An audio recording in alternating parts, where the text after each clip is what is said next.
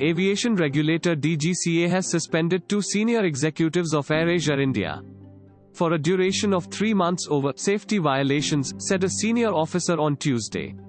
The suspension was executed a week ago, the official told.